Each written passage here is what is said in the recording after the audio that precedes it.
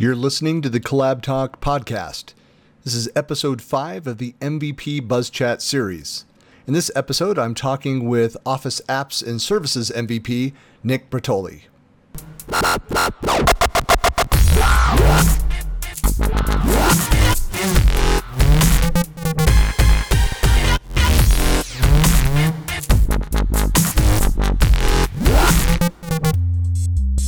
And I'm sitting here with Nick, and I know that we chat online a lot about different topics, different content. You'll blog about something, I'll comment on it, and vice versa, and things that are going on. But why don't you introduce yourself to this audience and tell us about your area of focus and of interest? Sure. So I'm Nick Brattoli. I'm an Office Servers and Services MVP. So SharePoint Office 365, I do all of that stuff.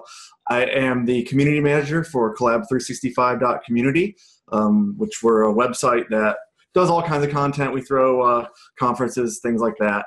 We're actually starting a new service called Microjobs that I'll probably want to talk about a lot. Yeah, is that launching? Is that do you have a launch date for that? I don't think we have an exact date for it. I think we're looking for March for that.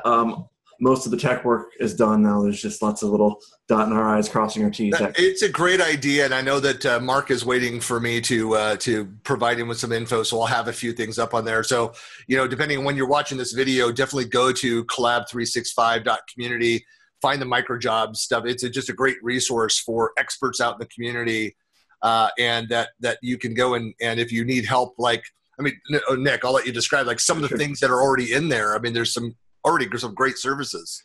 Yeah, basically it's a bunch of little self-contained projects or jobs that you can offer, which we are looking for more sellers as well. Something that you can repeat and just do in a couple hours of your time, or maybe you've got a course that you've recorded or something that you want to sell, to where organizations or even individuals can come in and have you do those jobs for them. They don't need to hire someone for a full year for a project that can be done in a couple days. Right. Like a great example might be hiring an MVP, a well-known MVP, to come in and do a governance assessment. That it's like an 8-hour assessment of your environment, or infrastructural assessment of your environment. Yeah, exactly. Things like that, or they'll write you a document, or look at something that you've got going on. And here's a paragraph on how to solve it. That'll be X amount of dollars, and then you can handle it yourself from there. You don't have to hire somebody for a whole year to do something like that.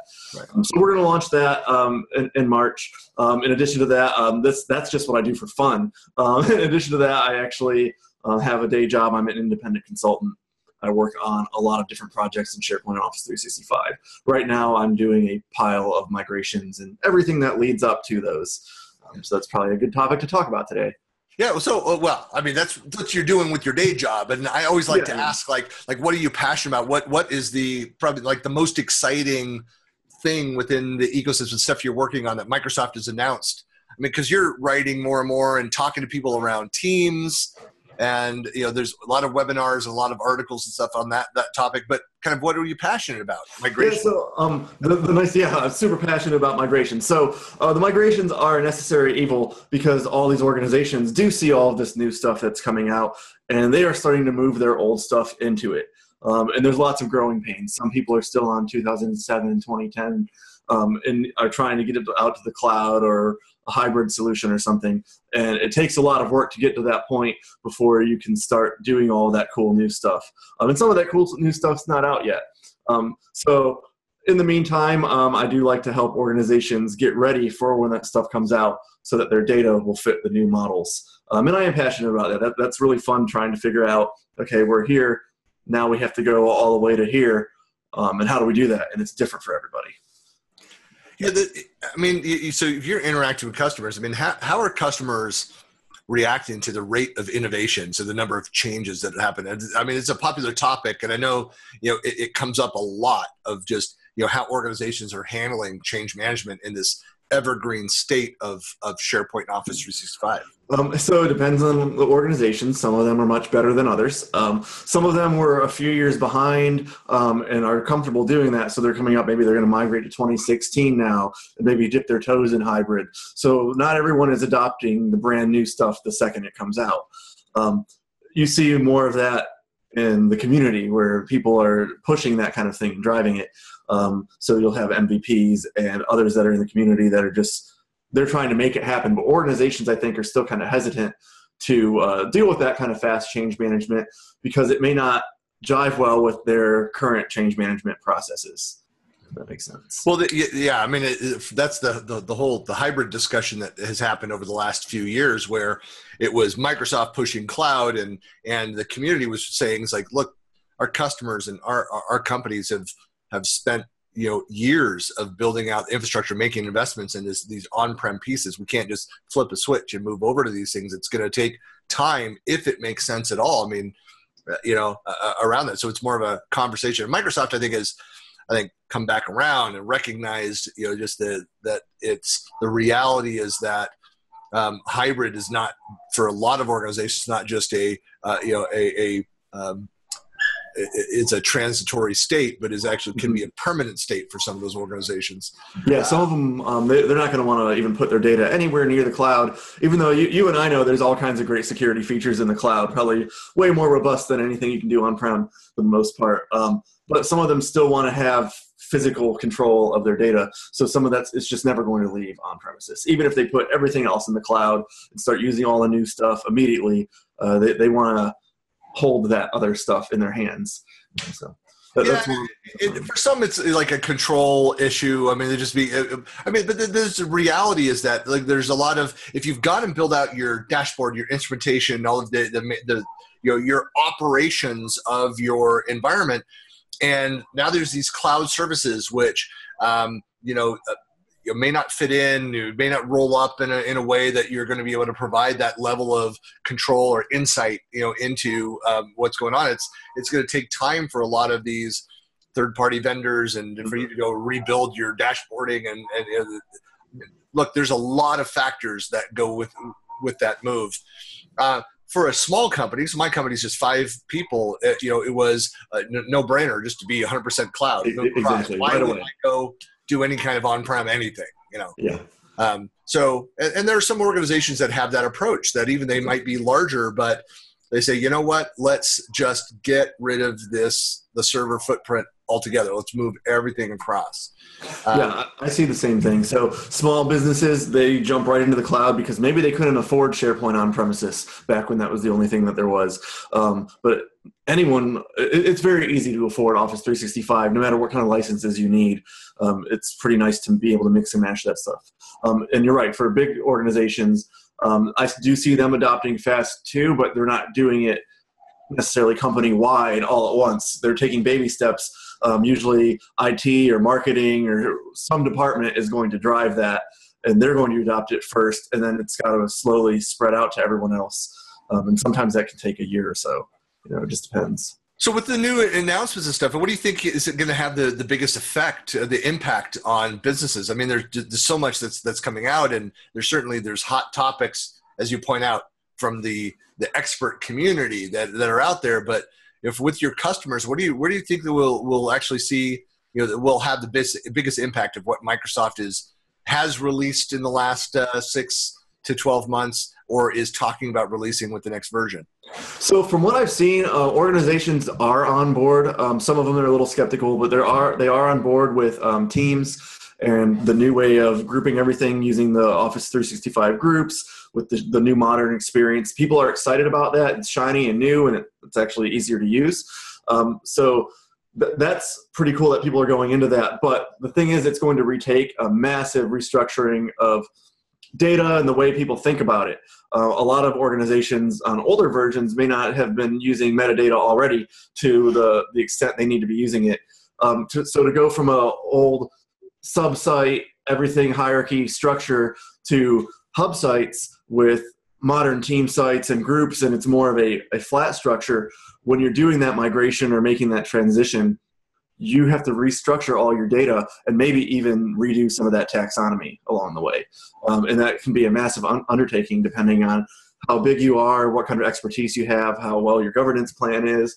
So there's just a lot of work to get there, even though I think organizations are excited to start jumping into the new stuff. Yeah, and so what's your for organizations that are excited but have all of that? I mean, do you get involved with helping them to kind of to build out pilots and trial some of this stuff and experiment and roll that in? Or Yeah, so when I say I'm doing migrations right now, I don't mean opening up a third-party solution and copying one document to another. I do that eventually, but that's the easy part. The rest of it is doing exactly that. You build maybe a proof of concept for either an Office 365 tenant or SharePoint 2016 or maybe 2019 when that starts coming out later this year. Then you build a small version of that, maybe migrate a little bit of their data, show them kind of how it could be restructured, show them their metadata, here's what it's like now. You have to do a full audit of all your stuff, right? So you've got to see where you are, maybe make a proof of concept of where you want to be, and then you're going to have to change course along the way because maybe some of that isn't going to translate like you thought it would. Right. And that's probably 85% of these migrations that I'm doing is all this back and forth, trying to make the old data fit into the new stuff.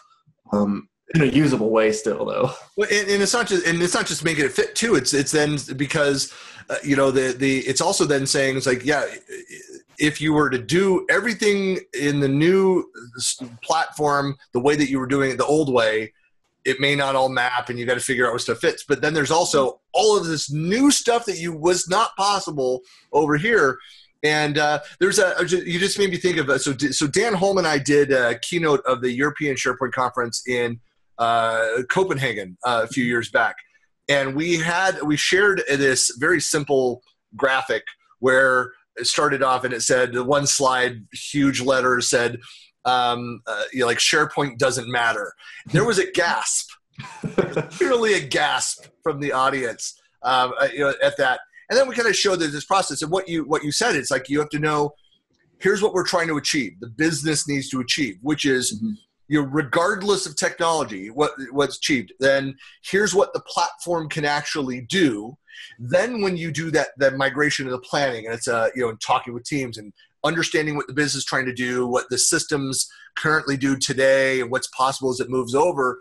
And you have those conversations. There's always like, and now here's what's possible, around that.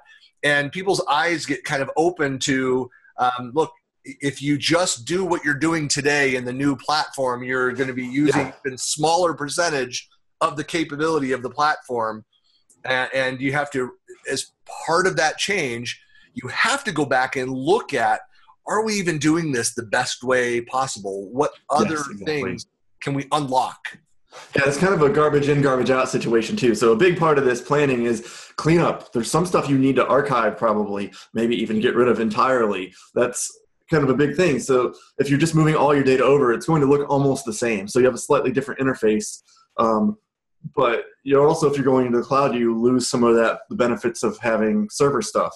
So if you're going to do this, you need to think of where your end goal is. Get rid of the stuff you don't need, move over the stuff you do, and some stuff might need to be rebuilt. So you might have some old workflows or some old info path forms. Maybe you should take this opportunity, this disruption that this migration is going to cause to redo some of that. Maybe you should remake it in Power Apps and Flow. It might be a little bit of work. Dynamic and easier to change in the future, right? Yeah, exactly. So take the opportunity of any disruption, not just if you're doing a migration. If you ever get a disruption, you should take the opportunity to improve something along the way. Right. And those are usually a good candidate for that. Right.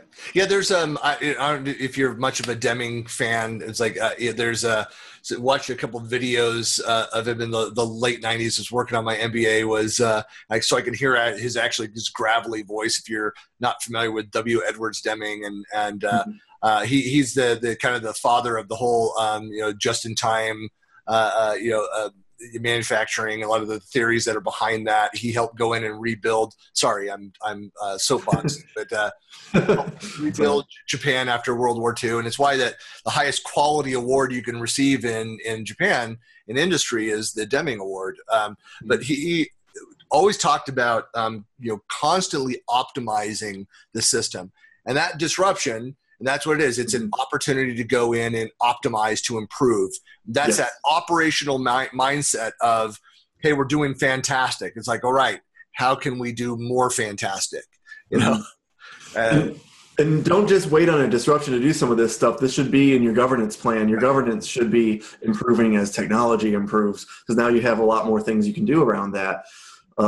And so, yeah, you should always be optimizing, maybe not to the point where you're messing up your daily operations, but you should be looking at things. You should be monitoring, getting reporting every now and then, and making corrections along the way, or you end up 5 years down the road with an exploded environment that's going to take a whole lot of money and time to fix. And fewer people are using as well. Yeah, exactly. Right, because your business requirements don't sit static. They change and they evolve. The technology certainly constantly evolves and improves, and there are advances around there. So you have to have that mindset of looking at reviewing, hey, this is good for now, but we're aware this is coming out. Let's take a look at this again in 3 months and 6 months.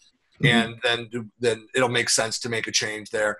Yeah, I mean, that has to be part of that change management, that governance mindset. Especially if you're in an industry that involves compliance, or if you're involved with the EU at all. Right. You're going to have to deal with all that. Yeah, right. Exactly. So it's good to stay ahead of the curve on those things, but not so far ahead where, nothing can get done ever. Exactly. Well, Nick, how can people get in touch with you if they want to come find you and find out more about what you do?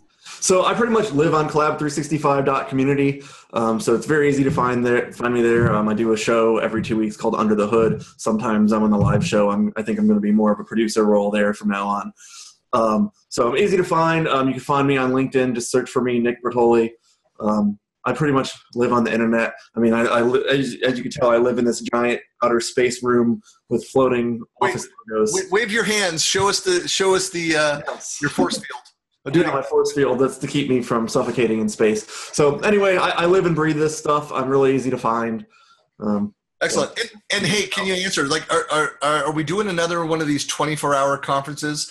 So Nick's team, if you're not familiar with this, what is now the Collab 365, and I know the company's evolved and that platform's been out there a couple of years, but years ago was the first ones to do it. They did the SP24 event, which is now just the global conference, and running that 24 hours. And I just like to see Andy Talbot not sleeping for 24 hours.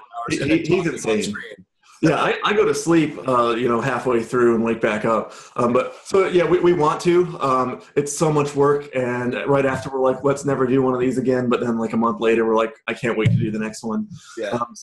I think it's in the works. We already have a lot on our plate, so maybe once Microjobs gets up and running, we'll talk further about it. But we love doing those, and I think more are in the future.